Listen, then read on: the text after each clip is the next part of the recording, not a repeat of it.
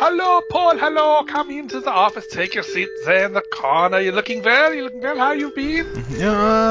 Okay, yeah. Oh, look, I've made an exciting discovery this week, Paul. I think you're going to like this. I've decided to take a leaf out of your book for a change, and I went and I picked up some comic books to try and see what it is that fascinates you about them. Oh, okay. Yeah. Do you think it'll help with the therapy?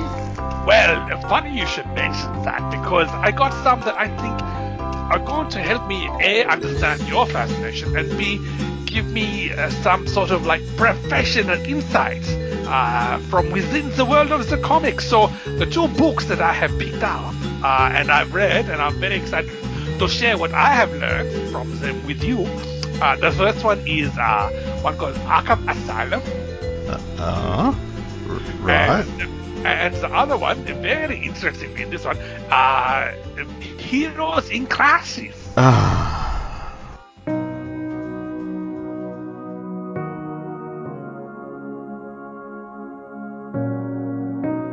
Walking through the heart of the fire, it's hard to keep moving forward. Living with my life on a wire again. Nothing in this world makes sense, and few things left feel holy. Lying in the valleys with the dead. Everything's barely holding on. No sanctuary, there's no place to hide. No sanctuary, I'm lost in the fight. I can feel my soul turning with the clouds, twisting up my bones in the breakdown. No sanctuary, there's no place, no place. Hello and welcome to DC OCD, the DC Events podcast where we're looking at every single DC event in order from 1985's Crisis on Infinite Earths all the way up to, well, we're getting very close to the end, and we are hitting one of the more controversial events, let's call it, which is Heroes in Crisis this week. So I am joined by two people who are, let's say them, very, very, very, very positive about this event, in opposition to the rest of the universe. So I have Peter J. Rios from the Daily Rios and the Legion Project and podcasts like that. And he's also done a whole series on Heroes in Crisis issues. So welcome, Peter. Welcome. Thank you. Thank you very much. Happy to play in your sandbox once again. Woohoo! Love it. And I also have Sean Ross from Secret Wars and Beyond, who was pretty vocal on Twitter about some of the positive aspects of the event, and also got into Peter's podcasting about it. So yeah, Sean, hello.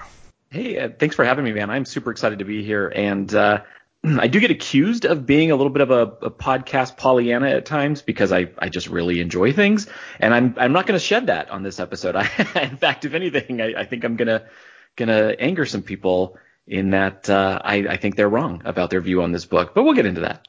I'm expecting people to get angry at me for having you on. So anyway, what is Heroes in Crisis? Well, it's a 9-issue mini that came out in 2018.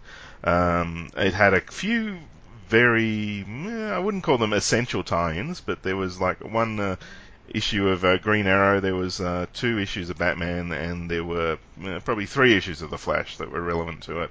But it was all written by Tom King, with the time bits written by Joshua Williamson, art by Clay Mann, Travis G. Moore, Lee Weeks, Mitch Gerards, Jorge Fornes, lettered by Clayton Carls. Lettering is actually really good. Colours by Timu Morey and Arif Prianto, and it was edited by Jamie S. Rich. So, so it tied into those things. So there's an issue leading into it in The Flash where Wally West is having some emotional problems, and then there's a few, let's call them coping with some dead friends issues. Peter, do you want to tell us what this one is all about. Sure, I wrote up a little thing after I don't even know how many rereads of this I've done because of podcasting about it. So here we go. There's a mass killing at Sanctuary, a DC Universe safe haven located in Nebraska, where superheroes can go explore their trauma and deal with after effects of their violent lives. Out of this grisly scene, Superman, Batman, and Wonder Woman pinpoint two suspects, Booster Gold and Harley Quinn, who are both now on the run. Booster eventually teams up with Blue Beetle. Harley eventually teams up with Batgirl, all while Lois Lane breaks the secret of Sanctuary to the larger citizen world of the DC Universe. Interspersed with recorded confessionals of various super beings during their stay at Sanctuary, as well as two conflicting accounts by Booster and Harley about what actually went down during the massacre, clues and paths lead to the revelation that Wally West is the true cause of all these deaths. Now it's a question of why, how, and even when. Whoa. Nicely done. Okay. No, that's very, very good. Yeah.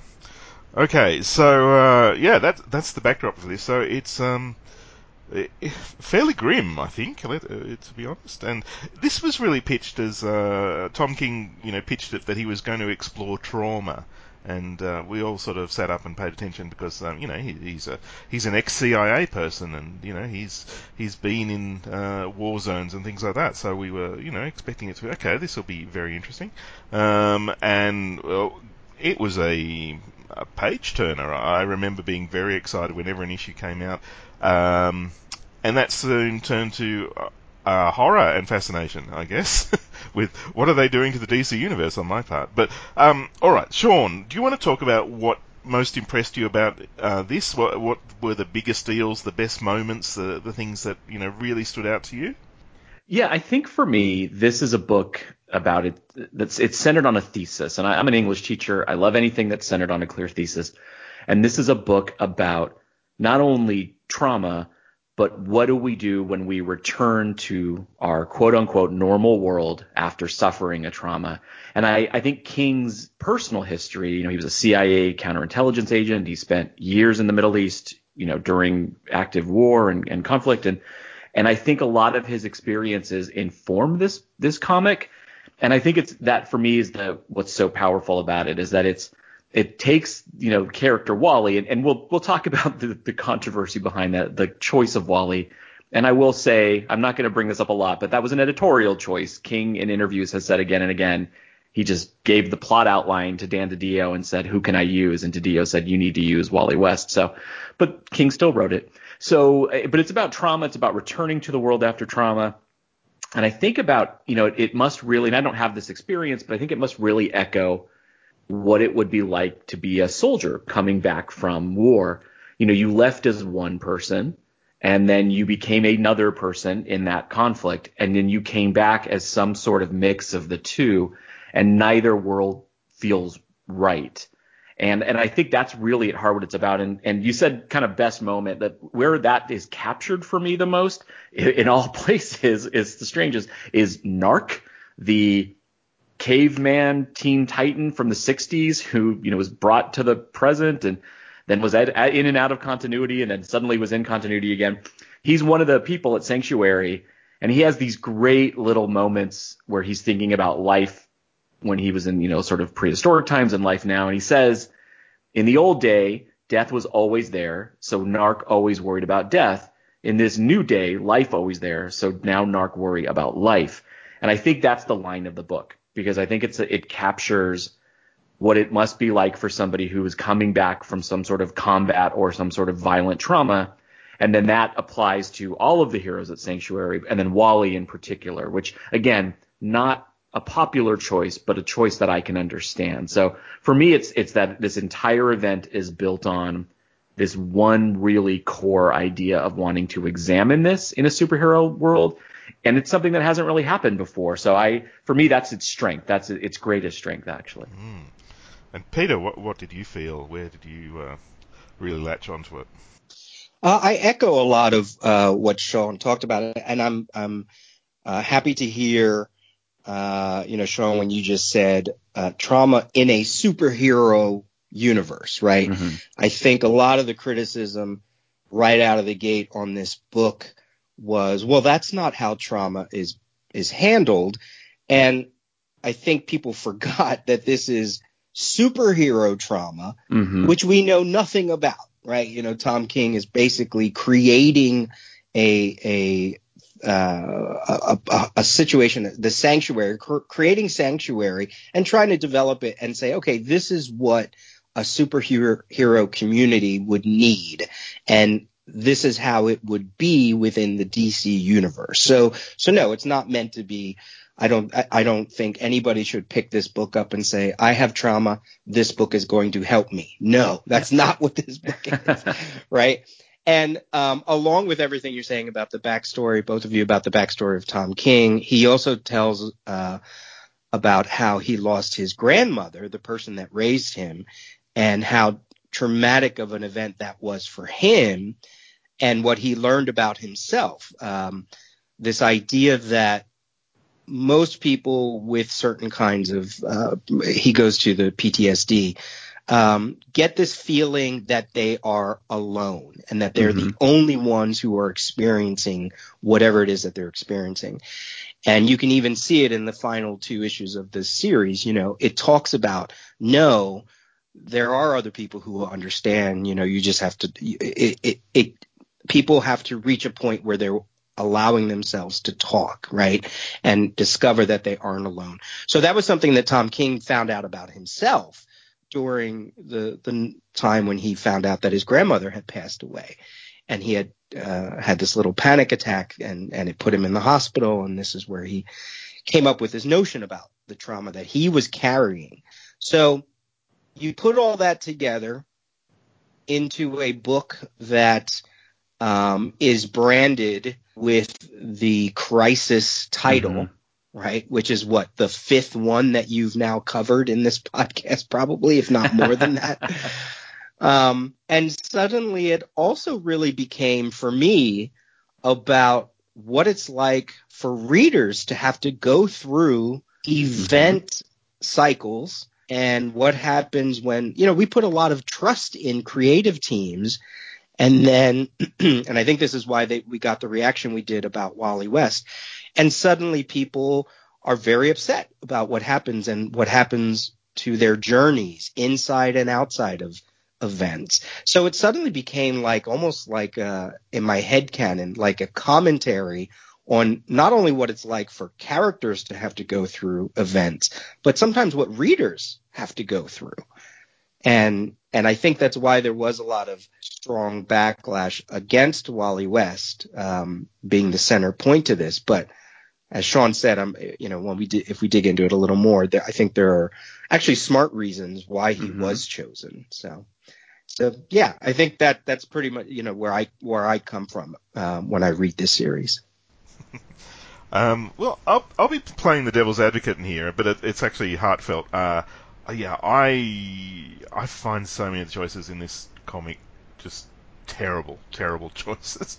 Yeah, and I hear what you guys are saying, and I think it's valid what you're saying, but it doesn't stop me just bristling at all the choices in this comic, and the fact that we're going to do this very, very gritty, visceral examination of trauma, and we're going to use superheroes to do it. And there's obviously a very generous kill list that editorial gave to Tom King to say, you can kill a whole bunch of characters, and it just seems so, I guess, tone deaf, and using Wally we've had Wally set up for in the Rebirth era. He came back, he was missing for New 52, and then he came back, and readers love Wally. They love his run on the Flash. It's probably the best run of the Flash in the last 40 years. So having him back was it was a positive thing for so many readers.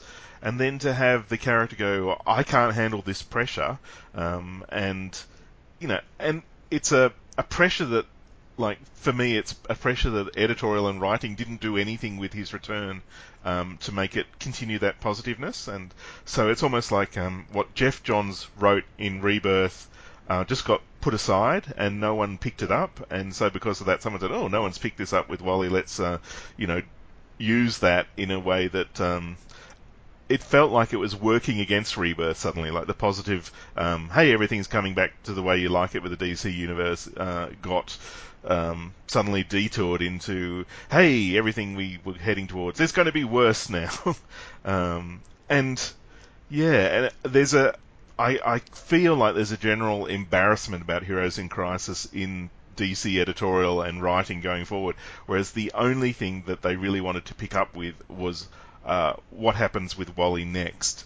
And they had to do that because he's a beloved character and his story is so balked by this event that everyone was like, how do we fix Wally? So they have to deal with it, which is, I get the feeling that DC didn't want to deal with it anymore, and particularly with Dan DiDio leaving. So, to my mind, this is a story I feel like when Tom King submitted it, DC said, oh, that's really nice, but this isn't the place for this.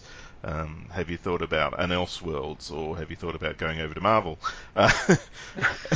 Yeah, and for Dan DiDio to go, hey, let's use Wally West for this, it just feels so mean-spirited to the fans of the characters. And, it works against the positive points of this story, that, it's like, we're going to deal with this horrible stuff, and we're going to use this beloved character, and we're going to really ruin this character.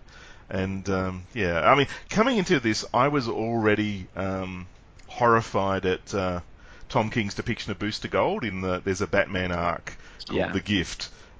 Whereas, and he's got this version of Booster Gold who's just insane. Like, he really is insane. He's been traveling so much through time that he's lost all grip on reality, and he decides to, give Batman a wedding gift by, basically fixing his life, but doing it to, so his parents never died, but to show him how stuffed the world would be if that happened. We've had stories like that where, people try and fix things and it says, oh, it's worse. It's the whole thing of What If and Elseworlds in many cases. But it was such a departure on all the depictions of Booster Gold. Booster Gold is he's a beloved, fun character. Think of the Bwahaha era. You want to root for him because he's the underdog. And then to see him sort of so unhinged, and this is where the first mention of Sanctuary comes in, is, hey, you ought to go off to Sanctuary. Mm-hmm. And there's another story that Tom King did about Poison Ivy taking over the entire world, and then, she's, lost the plot, so she needs to go to Sanctuary too. And the other mention I found of Sanctuary was when, Wally he's so traumatized because he can't find Iris and the kids anymore. So they say, you better go to Sanctuary, and he, agrees to go. And there's a little bit of a positive spin on him, seeking help at this point. And so Sanctuary is this, it's a trauma center set up by the superheroes where, they're robot versions of Ma and Pa Kent, and is it Lana Lang? Is that the other one? It looks like Lana, yeah. Yeah, who are there to, help people with their trauma, and you get to play in a holodeck with your trauma. So you can reenact things or, take yourself anywhere, and, it seems to be a place with very little guidance as far as you get to talk to a machine. The machine records it, but then deletes it immediately. And that's a key point of the plot. So I'm not as positive on this one. I mean, it became a car wreck that every issue you were waiting to read it to go, oh, what's going to happen next? And how bad will it be? Oh, it's that bad. That's amazing. I think so. I like to refer to the machine that ran Sanctuary as the "Tell Me About Your Mother" box, but it was it's well intentioned. But I do want to address the Wally of it all because it's the sticking point for me too. Wally West is my Flash. He's the Flash I grew up with. I find him infinitely more interesting than Barry Allen, and I'm not disparaging Barry Allen, but Wally is what was missing from New 52, along with Tim Drake in a meaningful role. There's just all the things I loved in the DC universe. The legacy of it all was all kind of stripped away by New 52. And Wally coming back in Rebirth was this major moment. And like you, Paul, I was really, really troubled by the selection of Wally, and I found it to be tone deaf as well to the fans on an editorial side. But in reading this again and again, and to be honest with you, I was listening to Peter's coverage of it on the Daily Rios as each issue was coming out, and I would kind of go for my run, and I would listen. And Peter, you don't know this, but I was having whole conversations with you, and I was, you're like, well, that's not true. Yeah, that's right. As I was running, which people thought I was crazy, but I really, for me, the difficulty of this was Wally, because I think even as I was reading it in the moment, I thought it was a brilliantly crafted, unbelievably brilliantly drawn book, but choosing Wally stuck in my craw. I couldn't get over it. And then upon rereading it again and again, and then even honestly for today, Wally makes so much sense in story because he is this bright, shining example. Even pre-Flashpoint, he was the hero who got it right. He was the hero who had a public identity. People loved him. He was on the Justice League. He was one of the big guns, but he had a wife and he had kids and he had stability and he had this whole legacy network of, Jay Garrick and Max Mercury and Bart Allen, and he had everything. Like if you all of us as comic book fans have played that moment of like, who would I be if I could be any hero? If you really think about it, Wally West would have been the way to go pre-Flashpoint because he gets the hero and he gets the girl and the kids and the house. He gets all of it. He gets to have the whole full, rich life, which no one, most heroes don't get to have.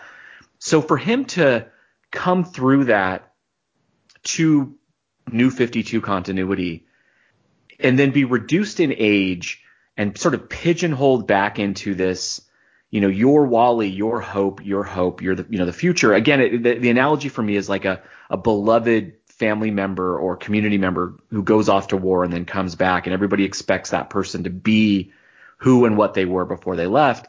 And everybody's looking to Wally like, this is what we've been missing. You're our soul. And Wally's looking around going, but the thing that makes me, my family, is not only gone, but the woman who was my literal anchor to life, the woman who literally pulled me out of the Speed Force multiple times, doesn't remember me. She and that's I think the hardest part. It would be easier if Linda were dead, because at least then he could grieve and move on. But to have lost her, have her still there and not remember him, and then not even be able to share the trauma of losing their children together. Like in story, I think it makes so much sense. And the way King writes it is Wally's break moment is, he goes to Sanctuary and he's super Wally about it. He's like, week 1 down, week 2, I'm really making progress. And then he has this complete breakdown where he's like, oh, this is not real. I'm alone. This is all just, I'm the crazy one. This is just for me. Like, this is just for me. And he goes and he, goes through every file in Sanctuary and he absorbs all of it at once, which is what sort of puts him over the edge. And for me, again, the sin of using Wally West is on Dan DiDio, because he's the one who told Tom King. As a writer, Wally West is the best choice, because as a fan, I understand PTSD and trauma better because somebody I love and loved fell prey to it and then had to recover and put the pieces back together. And I think it makes it more relatable. It makes it, if it had been, and this would have been the easier choice, right? If it had been a Lagoon Boy who had done it, right? If it had been some C-lister or D-lister, it'd still be a great story, and we wouldn't have the hang-up of, oh, it wrecked this beloved character. But I also don't think it would hit as hard, because we'd be like, well, yeah, that was Lagoon Boy, but, surely Wally West would never fall prey to this, or Superman. And I think what King is saying is, stop judging people based on that. The best of us break, and the best of us need help and healing, and I'm going to show you that through this beloved character who suffered way more than any of you have acknowledged, but he needs to acknowledge. So it's weird. I'm in a similar place to you, Paul, where I love the use of Wally, because in story I think it's brilliant and it drives the thesis of the book home. But as a Wally fan, I really struggled with this book, and only now that they're sort of redeeming Wally, and that's the whole next arc of the new Flash book, or Flash creative team, am I starting to get more comfort with it. Peter, I know you had said something about Wally. What are your thoughts on that? Well, I would argue that So Paul, you brought up Booster Gold during the Bwahaha era and Flash's Wally's sort of place within fandom. We've talked about that, but we have to kind of look at it and go, when did Wally West as Flash really sell the Flash title? It's been about I'd argue 10, 15, maybe more years prior to this book coming out, right? When Mark Waid returned to the book, when we got the kids, when we got, the family, it was not selling the way it used to sell, or it didn't have the impact the way like the old original Mike Baron run or the William Messner Loebs or Mark Waid's first run, right? And Booster Gold had that really great series that spun out of 52. But even that was 10 years maybe before this hit. I think fandom is also to blame for why Wally West went in the direction that he went in this story, because what's the joke we always say? People say, you can't have a crisis without a Flash dying. Right? Isn't that always the thing? Like, you got to have a Flash die during a crisis. Okay, that's a hell of a thing to put on a character, right? And by saying that Wally was brought back in DC Rebirth and he was all positive, et cetera, you're right. Nobody did anything with him for 2 years. We took it for granted that Wally was back. And then Tom King, once he was given that notion, decided to say, oh, you know what? It's kind of sad that as readers, we're like, yeah, he was gone. Now he's back. Okay, great. Let's read other things. Oh, but he's in Titans and it's not that great of a book. Oh, who cares? At least he's back. Well, what does that mean? At least he's back. So I think that's why, I sort of get a little too meta with this. And I understand that that's not everybody's favorite way to talk about comics. But I think Tom is right. Like, I like that he's ruffling feathers by saying, I don't want to be Hope. That DC Rebirth special was great. It was so good. Nothing happened after that. And you can't just dangle the story because Jeff Johns is out in the TV world or the movie world or whatever and can't get back to it. Somebody has to pick up the ball and run with it. And they decided to do it this way, made a lot of people angry. But you know what? Those same people, had they supported Wally, really supported, if he really had the fandom that he had, his book would still be around during the New 52, or he would have been around during the New 52. And he wasn't. He just wasn't. So I think story-wise, I think that's why I like it, because trust me, I read it and I go, again, this is a podcast about events. If you're just going in cold and you don't read any promotional or any interviews, you're seeing heroes in crisis. Maybe you know what the word crisis means in DC. You might have expectations, and it's a story that the plot is pretty slow. He's taking a lot of time with these confessionals. He's taking 2 issues where it's completely out of sort of the main narrative of the book, and it's going real deep with this introspective thing with Wally and Narc, like you said, and Lagoon Boy, etc. It's a slow story. The plot is slow. I get it. It's not everybody's. It's not what they want out of the Super Bowl when they get to the Super Bowl. But I do also believe that Tom King has a voice as an author, whether you like it or not. And I kind of like that I gave myself over to the voice, even when there were parts that were kind of frustrating, or, I still don't really know why, when he had the accident, why didn't he just go to Superman, Batman, and Wonder Woman and just say, I had an accident, like that. Okay. You can pick it apart in that regard. But when an author has a voice, like Morrison during Final Crisis, or, Bendis has a certain voice. Alan Moore has a voice that changes a lot depending on the characters that he's writing. And maybe it's because this voice wasn't as accessible as some of the other ones, but I kind of like giving myself over to the world of whatever the author is trying to create and see what they're trying to do, because It's messy. I don't disagree. It's messy. It's risky. It is controversial, but I kind of love that because I tend to mine more out of those stories. Mm-hmm. You know, we're not sitting here talking about Day of Judgment again, right? Or you know, Genesis, whatever else, Genesis, right? Whatever else is at the lower end of your ladder, right? Like I feel like even if this does wind up in the lower end, there's just so much meat to it. So sorry, I talked a lot there. How dare you talk on my podcast about this stuff when I've invited okay. Counterpoint. I guess this brings up the sins of DC editorial in that I very clearly think that Barry shouldn't have come back ever, because once you put Barry back on the table, Wally doesn't have a place unless it's in a subordinate role or back with the Titans, for goodness sake. And, you know, I think the DC universe is configured to only have enough vacancies for certain things at certain times. Like, I don't think you can have Young Justice and a version of the Teen Titans in the DC universe at the same time, because there isn't room for both of them. You can't have Wally and Barry, you know, particularly because I thought, you know, when Barry returned, he got his own title in the New 52, they wrote him like Wally. You know, he was more young and exuberant. And, you know, that was clearly, it could have easily been Wally, but they were trying to have a fresh start, and, you know, this idea of, you know, you want to go back to the most iconic versions of a character, you know, the most, you know, basic version, the one that people from, let's face it, people who are pitching media can get easily.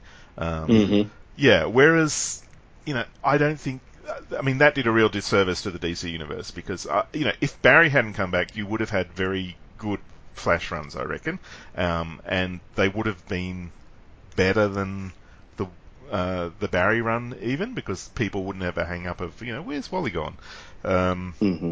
Yeah, so I feel like this is a compounding of the sins of editorial over and over again, this series, and we get to this point, and it's like, yeah, okay, they're playing with the cards that have been dealt to them, but these cards should never have been dealt. You know, we shouldn't have had this situation where Wally is basically redundant. I mean, you get the same thing with Green Lanterns. There are so many Earthbound Green Lanterns that you can't tell a story about one of them without coming up with, well, what's the deal with the others? And they tend to just ignore where the others are, put them off in space and things like that. And it's, you know, there's too many pegs and not enough holes to plug them into sometimes with the DC universe. And yeah, it's a balancing act, and you know, they struggle with it today. Like, how do we move the universe forward and bring in new things and more diversity and, you know, more stuff that's reflective of the world around us? But, you know, we also want to have our cake and eat it too and leave these other things on the table. Whereas, you know, Barry's return would have, I don't know, have so much more impact if Wally had actually died at some point, you know, and then you have a reason for, you know, Barry to carry on, and you can, you know, keep all the beloved adventures of Wally, etc. And just, yeah, but, yeah, I mean, so to me, this is, it's a flag that's planted in a pile of mistakes for the DC universe. Hey, Paul, I think you actually, you wrote a better ending. Wally should have killed Barry at the end of this. That really what made people mad. Oh dear. I do have a question, Paul. Did rereading it during the pandemic change it for you at all? Because I know, again, I read this a ton when it came out. I read it along with Peter's coverage, and then rereading it now, and that the moments where Wally at the end of it says, I was convinced I was alone. I was convinced I was alone. I had to check. I thought it was just me. I thought it was just me. It rang differently. And the fact that the answer at the end of this book, which I love, is that real healing happens when you reach out for help. Real healing happens when you have other supports. Like Booster, like you said, is depicted as crazy in that Batman arc. And then the minute Ted comes in and rescues him, Booster resets in his back. Harley is crazy in the beginning of this. Barbara Gordon reaches out to her, then Poison Ivy, and then she kind of resets in his back. And it's this reminder that, you know, we need people. And I have to tell you, after this year and plus of, you know, isolation and limited social contact and, you know, a change in the way in which we interact with people, you know, I have recognized more than ever, you know, shame on me for not seeing it more before that, but that, you know, like what has kept me sane during this is my wife and my kid and seeing my friends in some version and podcasting and comics and all the different ways I was reaching out for human contact is what helps sustain me. And I think about that a lot as I'm reading this, because I think about Wally in isolation, believing he's alone. And it rang differently for me sort of after COVID. And I don't know if did that have any impact on your reading at all, or is it still kind of the same issues with it? Well, I guess the Australian experience of COVID is much more, we've basically beaten it. So, we're almost back to complete normal. I mean, people are still, social distancing is still much more of a thing, but, we're going back to the cinemas, we're in restaurants, we're out and about, I've noticed people are shaking hands again, and, much as I don't want to do that, that's happening. So, yeah, I didn't really have a COVID lens to view this through, but I that's an interesting point, and I could see that's very valid. I guess on my reread, like the first time I read it, you're trying to go, what's going to happen? Where's this going? Yeah. And that is incredibly distracting, the story. So the second time I read it, which was, in the last week, it was like, I know where this is going. And you could see, okay, Wally is suspiciously prominent in all the Sanctuary, tapes, as it were, because you're seeing a lot of what he's saying. And it makes a lot more sense now. You go, oh, okay, yeah, Wally is front and center in the midst of all this, and whereas you don't really, I think it's issue 8, you get the revelation that he's the one. Although, Peter, I think, was on the money as far as picking who was doing things earlier, which was one of the impressive things about your podcast, Peter, because you were doing the episodes as the issues came out, and you were picking up things. So, yeah, I can see, a lot more of, okay, this is where the story's going. I think the other thing is, though, to me, and if this is insensitive, to me it's obvious that, when you deal with people with trauma, you put them together and get them to talk to each other, and you need to talk it through. You need human interaction. And to set up Sanctuary, it's a pretty tone-deaf environment to deal with things where people are talking to a computer and basically holodecking themselves through their problems, which is, hey doggy, which is not, no one in the real world thinks that's a good way to deal with trauma, like isolating people and making them work through it themselves, it's, yeah, so it's obvious to me that people need to talk through their traumas, and Sanctuary isn't set up that way. I mean, Sanctuary is a legal case waiting to happen. It's, it's so tone deaf as far as this is how you deal with trauma, and, to have Batman and Superman and all the heroes, not only, condone it, but partake of it it's crazy. But, I mean, that's the thing, this is a series that says, let's look at the real issues with this, but it's not in the real world. It's not in a real way, and in the real world, Sanctuary would never fly. And the revelations that Lois is publishing, this place exists, and everyone's going, oh, okay, that's scary that superheroes have these problems and they have to deal with them. And no one's going, why are you dealing with it in this way? This is the stupidest way in the world to deal with these problems. So yeah, there's a sort of hey, let's invite the superhero universe into this pool of reality, and and then at the same time there's this like, well, this is an incredibly unrealistic way to deal with it. So yeah, I'm torn all over it. Now, there's one thing I wanted to mention. Was the story actually going somewhere else at some point? Because when you look at how the heroes die, all the heroes in Sanctuary, it looks like Lagoon Boy is taken out separately after everyone else, and he gets a javelin or something through him. It's hard to tell. Is there any hints that the story got modified as they went? The only thing I could maybe say in regards to those issues, because that's issue 3, I think, and then the other issue is issue 6. Those are they were supposed to do 2, I don't know if you want to call them specials or whatever, but they weren't going to be part of the numbering.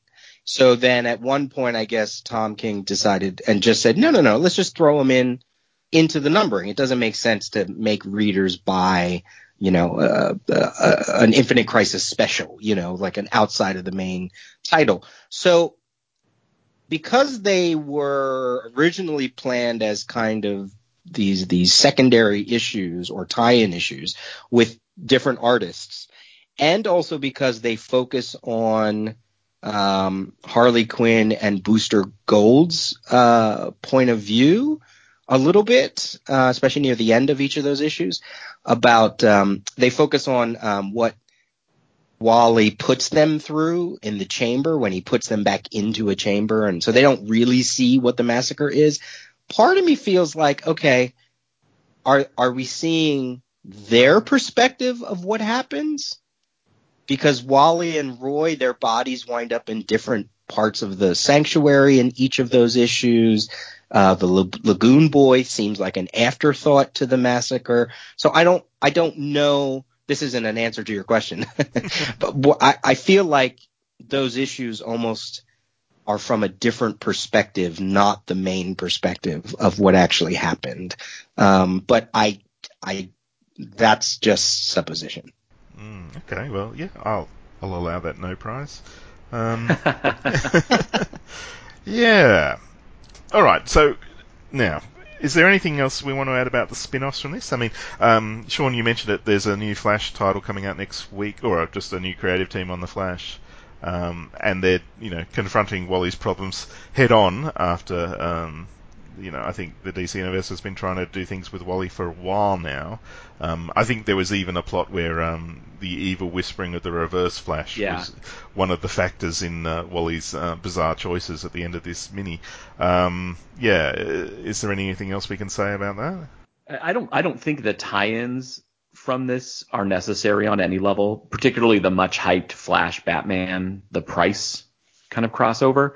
I don't think they're necessary. I am excited to see what comes next with Wally. I liked that Williamson added that little bit of like everything bad that's happened has been the Reverse Flash whispering in the Flash's ears. I mean, it's a total cheat, but I'm okay with it because, like you and like many people, I want Wally's one of my favorite characters and I want him back on the road to, who I think he is.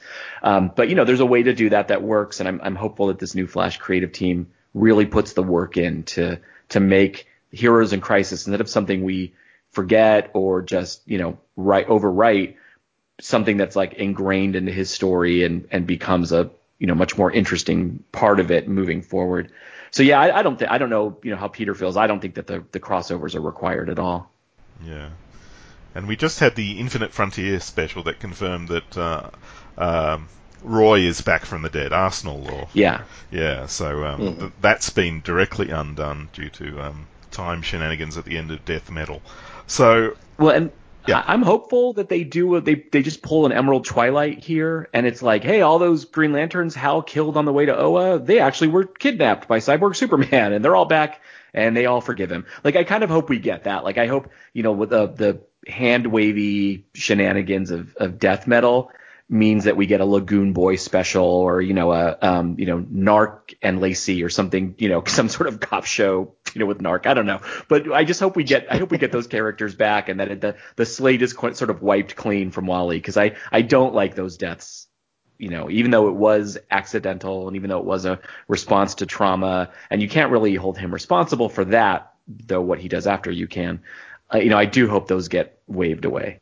Yeah, I think I was really hoping that would happen in story, and the 9th issue would be, hey, everything we've been watching is actually still a simulation that, Wally's going through. Or, everyone who died, we basically went to the future and got the fake body that we got for Wally. We got one of them for everybody, and now they're off in somewhere else, which is a real sanctuary from all this, so they've all been rescued or something. Because, yeah, it happens every time they do this when someone in a story says, hey, can I kill off a few characters? And, editorial go, hey, yeah, okay, you can have these ones. And, it feels like Tom King asked and they just said, oh, you can have we got some more. Here's some more. We found some more. And basically just kept shoveling characters at him to say, have these in your pile of death.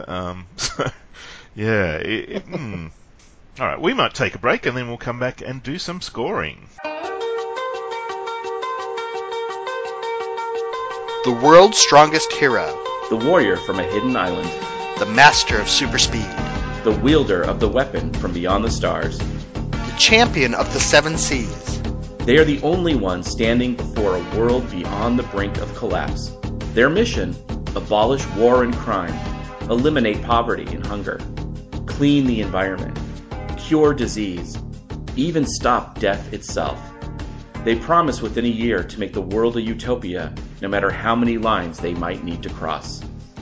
Coming soon to the Pulp to Pixel Network, the Squadron Supreme cast, an exploration of Mark Gruenwald's epic 1985 Squadron Supreme miniseries. A look at the heroes, the villains, the fine line separating them, and how this miniseries continues to play an influence in mainstream superhero comics.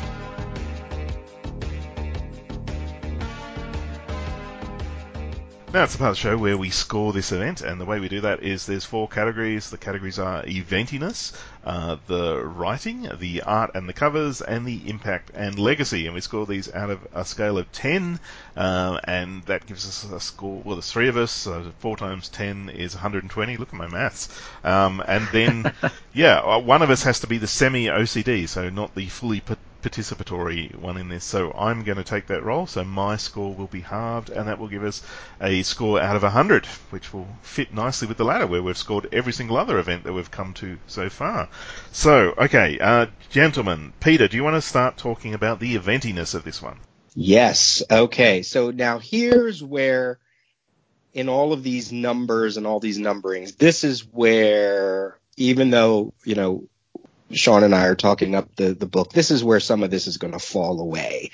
So like Identity Crisis, I feel like this book, DC wanted it to be big, and it probably would have been better had it been small. Mm-hmm.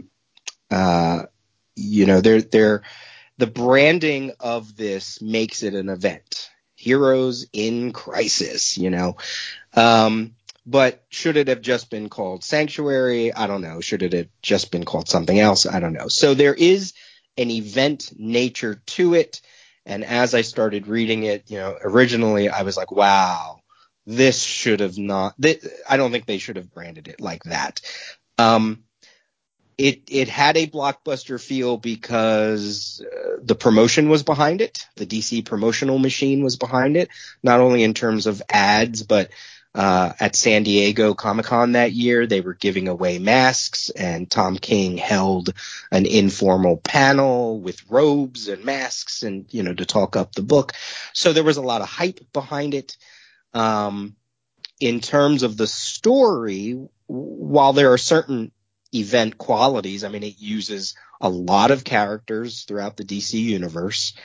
It has kind of an event ending, sort of, but not really. So it's hard. It's a hard thing to kind of talk about. Oh, one other aspect that I think adds to the eventiness is putting your it boy writer, putting your sort of star writer on an event almost immediately, right? Like, not to bring it up again, but when Jeff Johns wrote Day of Judgment, who was Jeff Johns that he was able to get an event back then, right? Like that, he wasn't Jeff Johns, he wasn't Infinite Crisis Jeff Johns. He was Stargirl Jeff Johns probably at that point, if that. Bringing Brad Meltzer in to do Identity Crisis. Obviously he's got a name, but it should have been a smaller story. So, you put Tom King on this book. He had just wrapped up Mr. Miracle, or was sort of wrapping it up by that point, I think. So it has the ingredients for an event, but I feel like it probably shouldn't have been an event. And since you can't do a 0.5, I rounded up to a 6 for eventiness. Otherwise, I would have given it a 5.5, but a 6.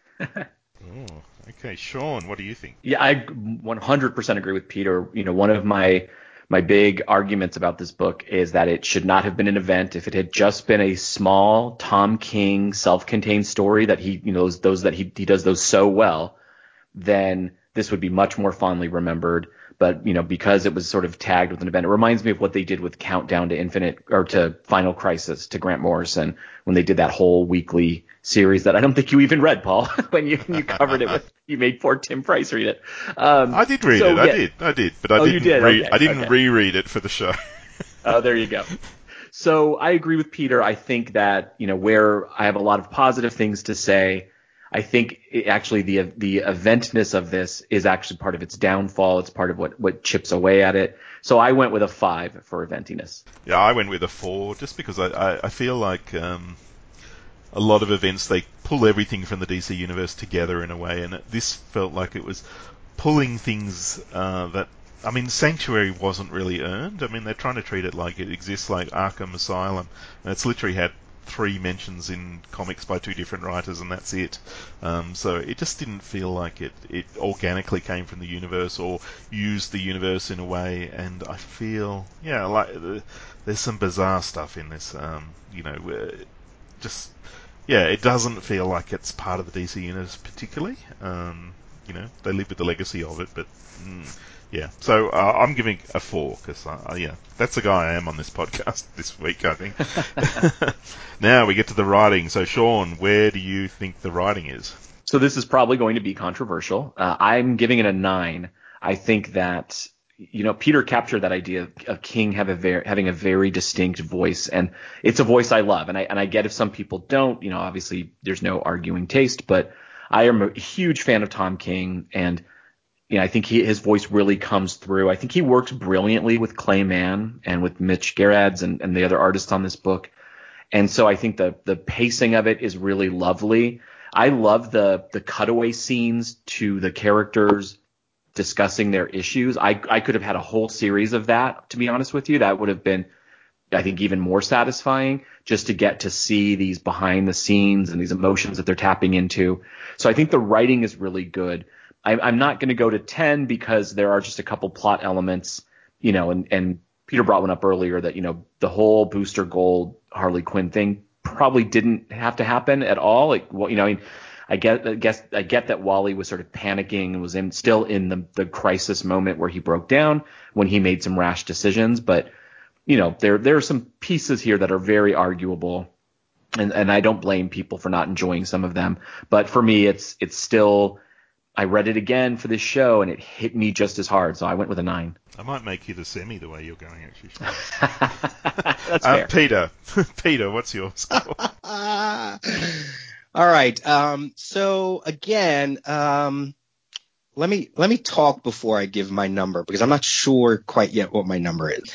So this was probably the first Tom King work that I read as it was coming out. So I was definitely collecting Mr. Miracle Vision. Was he on? I think he was on Batman by this point, but I wasn't reading it. Like, I would read some issues. Yeah, of course he was on Batman by this point. But I wasn't, I was in a moment, I was in a time period, because this came out, 2018, I think, where there were a lot of changes going on. And Tom King even talks about a lot of this story was in reaction to the anxiety that he felt people were having throughout society, culturally, politically, blah, blah, blah, blah, blah, blah, blah. So there was a point there where I was collecting a lot of comics. I just really wasn't reading. I wasn't really podcasting that much. So long story short, this was the first thing I was reading. As soon as it came out, I was reading it all the way through to the end. So I enjoyed it because of that.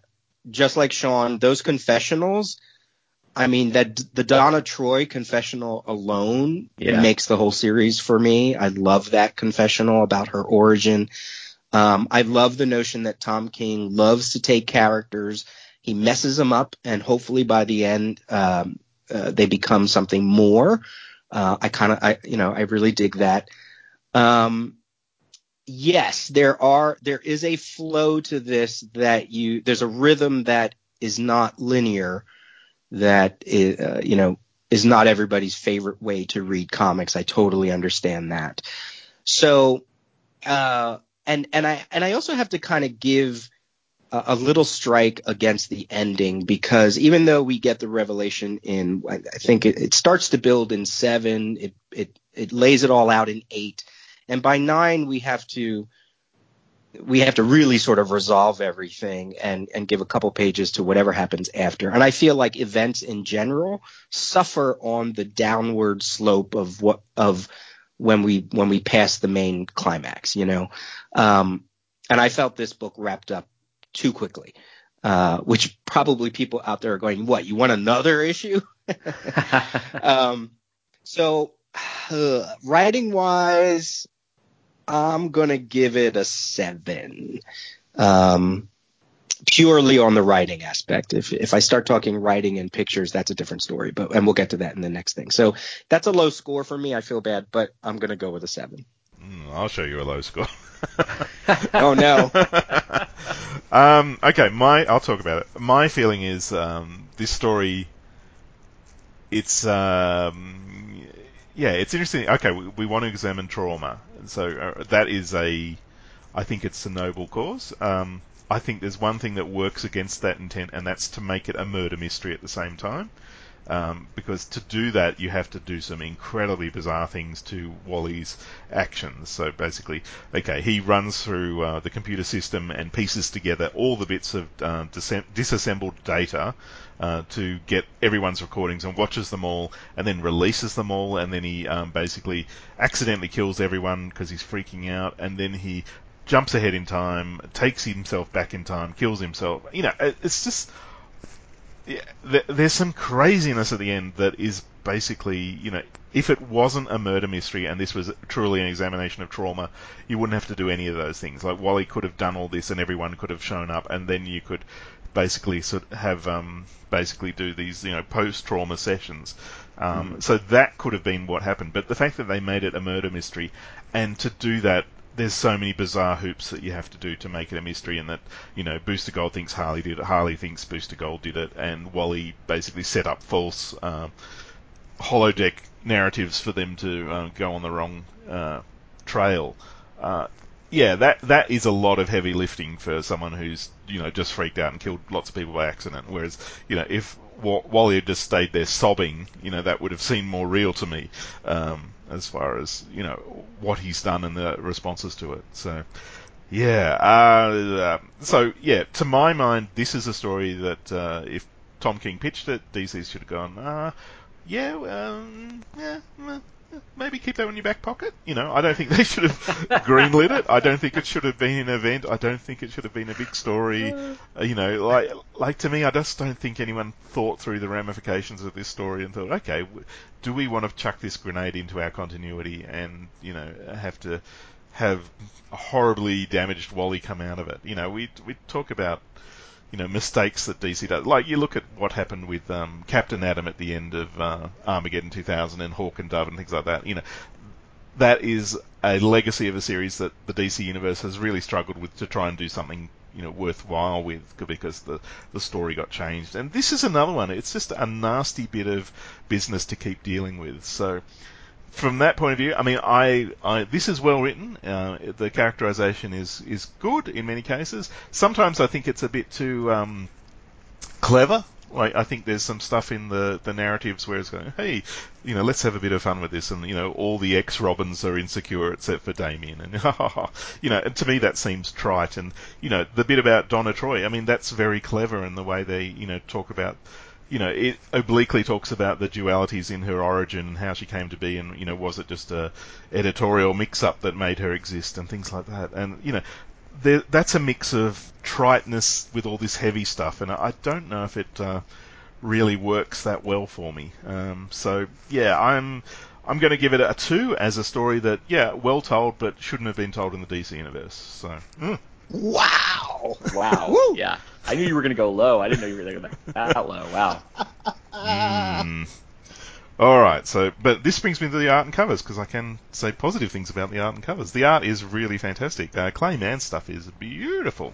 And, there's a lot of intricate work and clever stuff, and the way the Heroes in Crisis titles get integrated into the art. The picture of Booster Gold and Blue Beetle sitting around is, and Heroes in Crisis is sort of etched out in the room in the windows and the clock and the bottles on the table and the positioning of their legs. It's really, really clever. So this art is, really top tier, but I want to give it a markdown because there's some sexy Lois that is just perplexing. And there's a few other times where it's like, why are you making that choice? Does that choice really fit this story? You know, it seems to do a disservice. I mean, the shot of Lois, she's just wearing a t-shirt and underpants, and you know, she's hanging in the door like she's inviting someone back for a cuddle. It's very weird. Yeah, and it detracts from the story at that point. So I'm going to give it a 9, but I think, does that make up for my 2 for writing? Anyway, Sean, what do you think?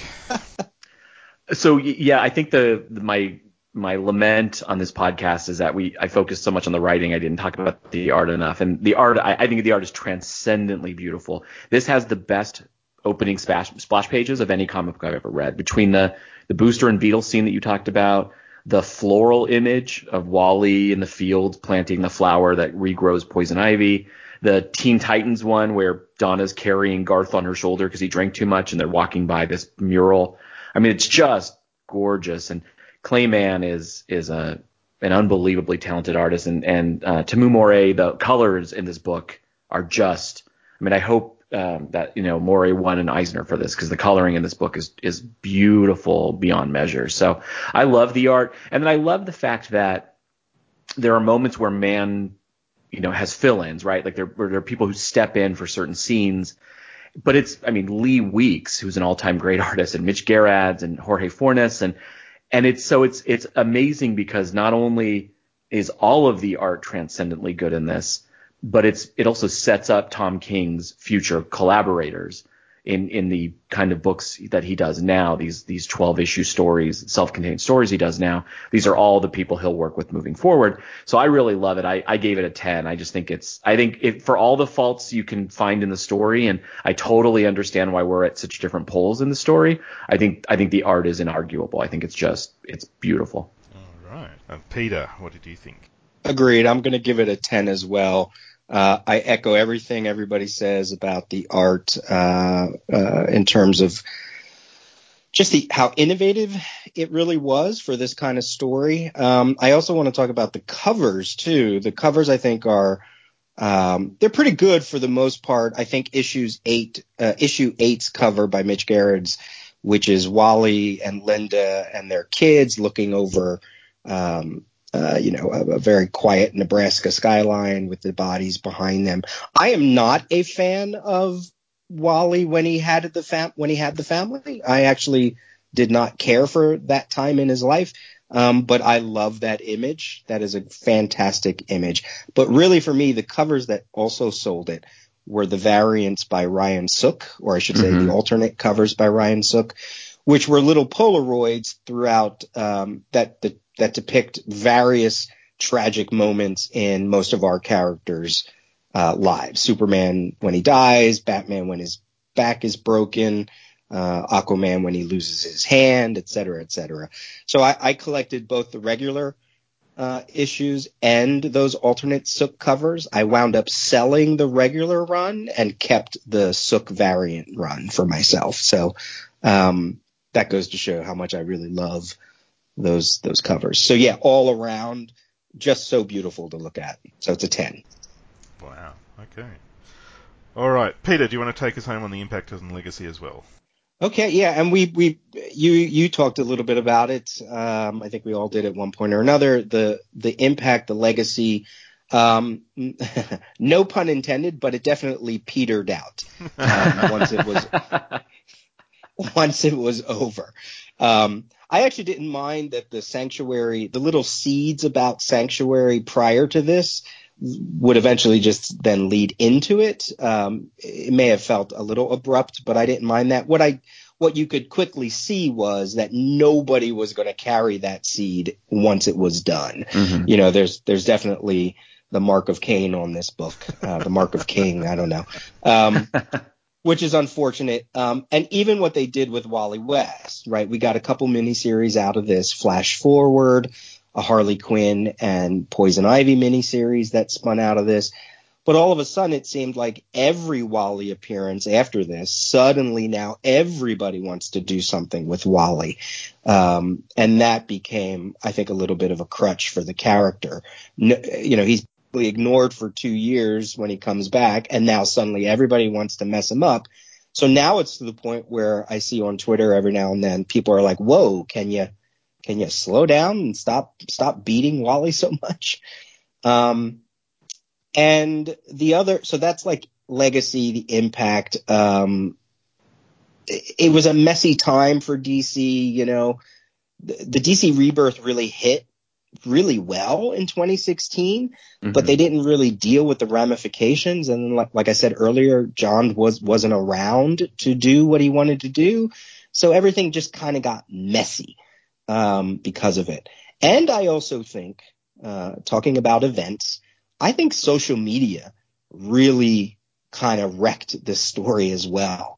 Because once the Wally West threads were starting to come out, I think, you know, of course, Bleeding Cool, which is a site that I just despise, they were beating that Wally West drum over and over. And people who weren't reading the story were already hating it because how dare they do something to Wally, right? Like, so I feel like the social media backlash, the impact of the story in its immediacy was skewed because there are a lot of people who were talking about the book without having read it. So put all those things together, impact, legacy. I gave it a 5 because it didn't do anywhere near what it wanted to do, probably. But there still are some tiny threads, and we get, as Sean mentioned, some really great artists and collaborations out of this. So a 5. Wow. Okay. And Sean, what do you think about the impact and legacy of it?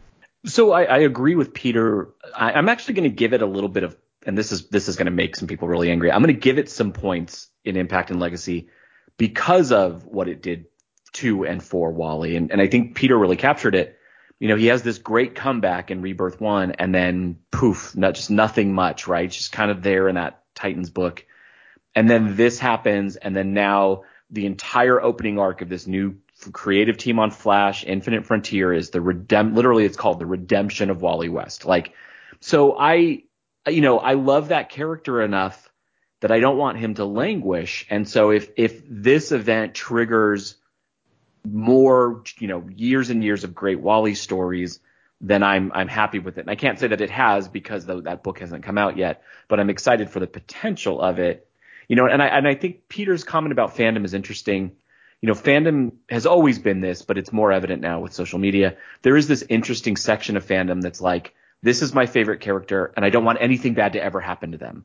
And it's like, well, that's what stories are. Like, that's what conflict is. That's what, you know, like in a superhero universe, in a art like comic books, a serialized fiction, if you don't have drama and conflict, you don't have a story. You know, and that doesn't mean that all stories are great and that everything that does happen should happen, but I'm more forgiving of this story with Wally, even though he is one of my favorite characters. And even though, like most people, I was taken aback that he was the main cause of it. You know, I've sort of come to terms with it over time, and then even come to really understand and enjoy it. So I like that piece. I'm giving it a couple points for the Walliness of it. And then this is a total meta cheat.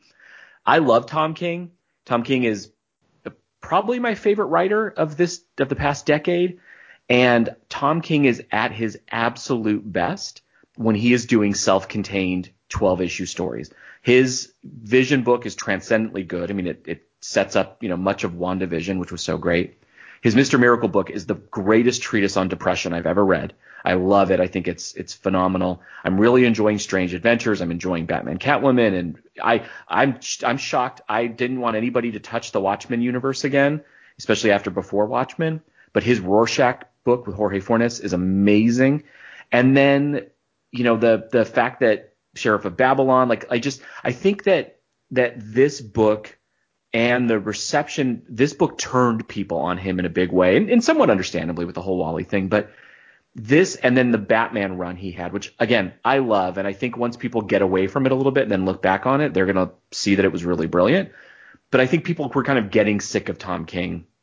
And, you know, getting sick of him being the fair-haired boy, or lack of haired boy, at DC at this time.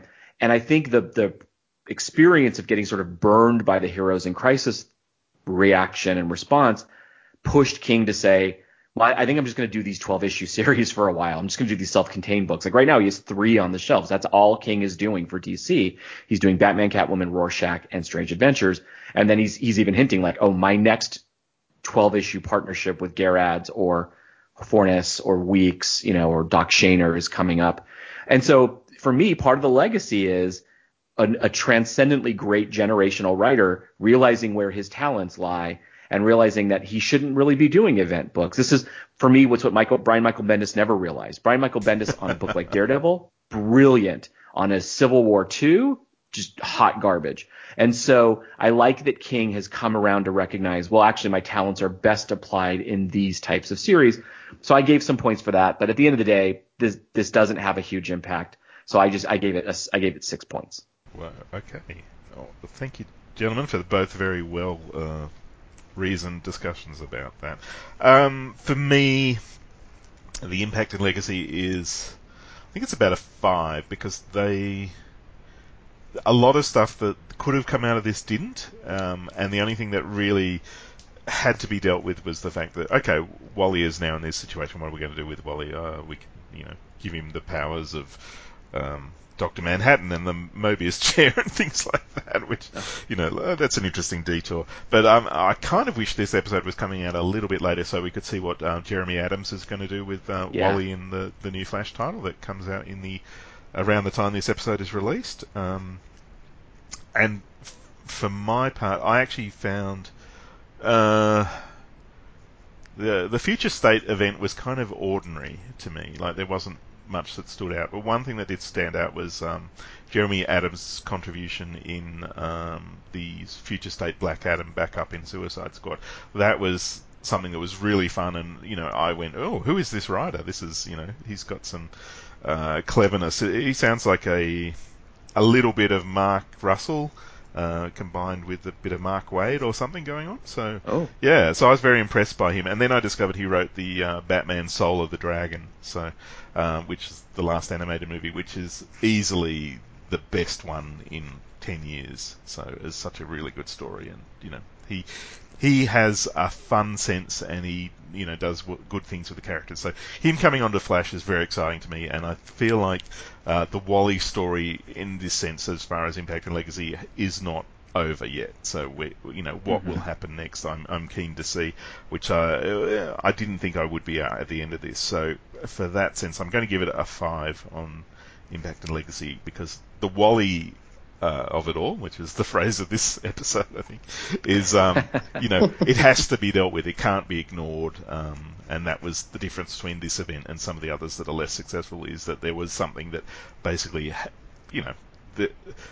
there's a tumour at the end of it that still has to be dealt with, or something. That's a negative way to write it, but you know what I mean. So, yeah.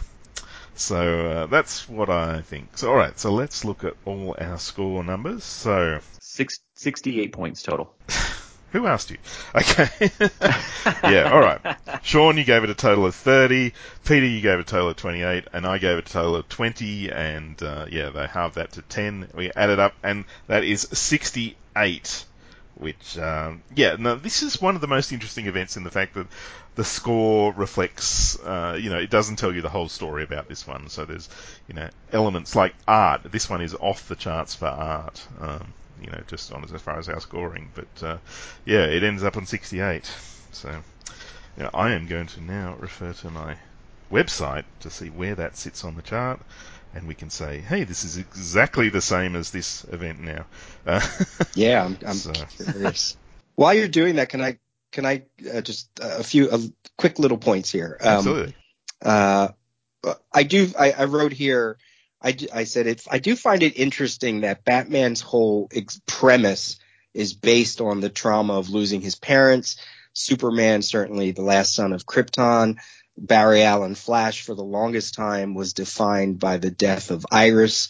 And it's interesting that we have a lot of characters who are orphans, or who Kyle Rayner is, built on the back of his girlfriend Alex. I think that's the name. Yeah, the Alex girlfriend Dewitt. that died. Yeah. So it's interesting that there are a lot of characters that their very premise is based on some kind of tragedy or trauma. And it's curious that Wally is not allowed to have any of that.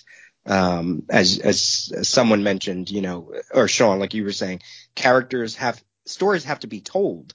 And no, they don't all have to be tragic stories, but eventually Spider-Man gives up being Spider-Man, and eventually Aunt May dies, and eventually something happens. You know what I mean? So it is it's very curious that I feel like there's a little. I don't know. I don't always understand the hesitancy to allow certain characters to go through the ringer when there are other characters who are 100% defined by that exact trauma of whatever. So that was just a point I wanted to throw out. Yeah, interesting. I mean, in a way, I wish Tom King had written his trauma story about gunfire or something like that. A character who no one knows about, who you can learn about, who hasn't got, this whole weight of opinion about, what their stories mean to people. Who's kind of a blank slate. I mean, a number of comic writers love to get their hands on a character who hasn't made an impact because, like James Robinson with Starman, or Alan Moore with Swamp Thing to a lesser extent, but where there's a bit of blank slate there, you can really do some stuff. So, yeah. Anyway, I'm just riffing now. All right, a score of 68. It's actually in fairly decent company. Like, it's not a place of shame on the list. So basically, that has the even score with Bruce Wayne Murderer and Fugitive and Forever Evil. So it sits there, which it's not too bad. So it's equal 17th on our list. So I am, of course, referring to waitingfordoom.com under the DC OCD heading, where we have all the listings of the episodes and the ladder, and so I'm looking at a rank order, and it's 17th on the list, which that's not too bad. I wouldn't have expected to get that high before talking to you gentlemen. So, wow. It was the art. I mean, we all three of us. That really kind of put it, right there. But it still feels like even the ones you mentioned, I've read them. Okay. I read them. You know what I mean? Like, I feel like it kind of feels like it's falling in that, probably in that place where it's like, okay, you might have an opinion about this one. So, and that's not a bad thing to do, Yeah.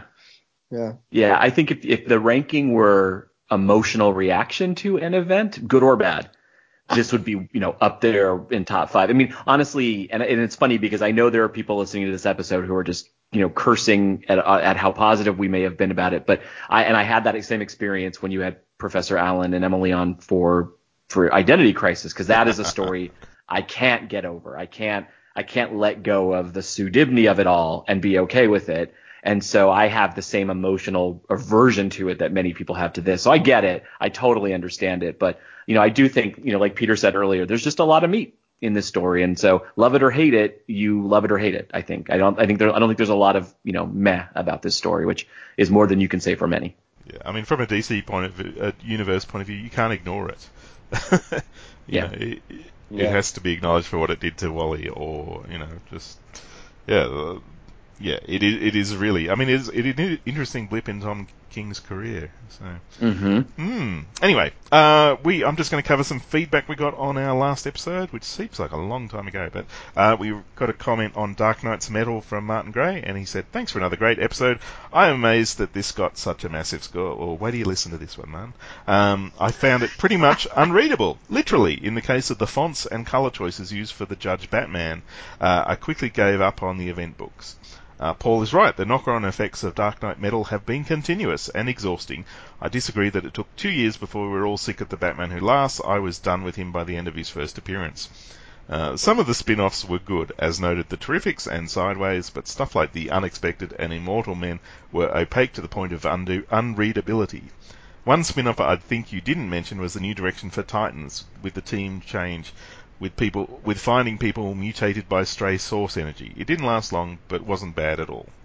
The source wall thing is my biggest problem with the Legacy. We were told it was a massive, scary, world-ending thing that was coming, but it never arrived, even in the new Justice League book, which spent its whole 38 issues or whatever following up Metal and bringing in the Totality and Petunia or whatever. It was barely mentioned after the first few issues. And then in the recent Death Metal, a character dismisses the entire Totality business in a single panel with an airplane style, but that's not important right now. Thank you, Martin, for your made me laugh. He's not wrong. He's not wrong. Yeah. Yeah.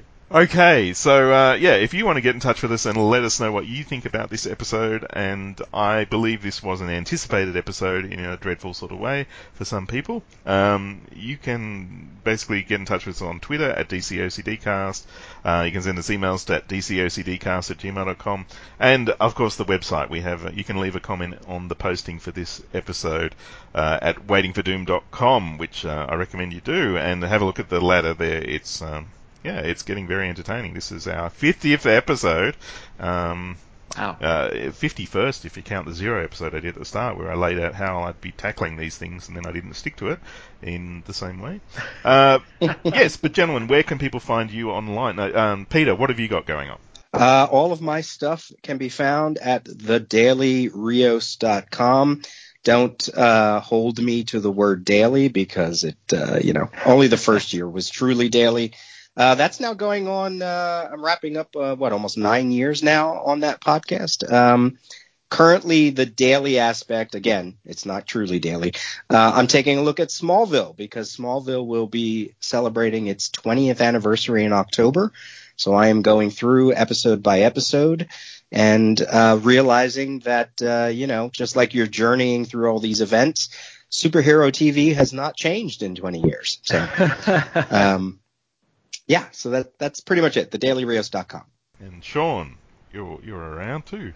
I am, yeah. You can find my shows on the Pulp to Pixel podcast network, where I co-host Secret Wars and Beyond with my buddy Dr. G. We cover every Marvel Superhero Secret Wars miniseries, talk about the legacy, impact, eventiness, just those kind of things. And we have a never-ending reading pile. Gregor Rougeau and I just kind of trip hammer through comic book history and pick issues and series and moments that we love and talk about them. And it's just literally pure nostalgia. So a lot of fun to do those shows with my buddies. And thanks, Paul, Peter and Paul, which I guess makes me merry. Thank you so much for having me on the show. I love this show. I love your stuff. And honestly, not to make him feel weird, I've always wanted to podcast with Peter as well. I love the Daily Rios, and your coverage of Heroes in Crisis was as important to my reading of the book as the book itself. So it's really cool to get to talk to you about this series, and it was a lot of fun. Awesome. Thank you. Yeah, so, the next episode 51, will be on Event Leviathan. So, welcome Brian Michael Bendis to the event list. And that came out in 2019. And, alright, so just letting everyone know, that will be the last event we're going to cover for quite some time, because, one of the aspects of this is we need to do the impact and legacy, and if you get too close to an event, you can't really talk about the impact and legacy because it hasn't happened yet. So, I don't want that to be entirely speculatory. I want it to be based on reality. So, we will do the next episode, Event Leviathan, and then the week after that, the episode after that will be just a general discussion about events, and I might invite listeners and people who participate on the show to submit what their favourite event is and what makes it their favourite, so we can just have a look at that, because that's one thing that Mike and I haven't talked about is what is our favourites, which ones top our personal list, because this list has been grown from a number of people's contributions, but we've still got our own opinions in the mix of it, and then I think we'll probably take at least 2 years off from DC OCD until there's a bit of time and space on new events afterward. but I am maintaining a list of events as they come out, so there are episodes planned for Beyond, and should I still be alive in that time, DC OCD will come back and continue just as strong. And we may do some other show in the meantime. So it's I do enjoy podcasting. So, and this has been a bit of a special run for me and for Mike with his help and all the people I've got to do this with. It's one of the best things about it. It's had so many people involved. So that's what's coming up. But thank you everyone for listening, and thank you Peter and Sean for being part of it. Thank you. Thank you. No sanctuary.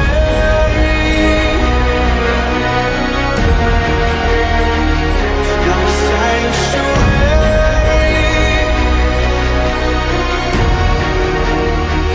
No sanctuary. There's no place to hide. No sanctuary. I'm lost in the void. I can feel my soul turn with the clouds, twisting up my bones and I break down. No sanctuary. There's no place to hide.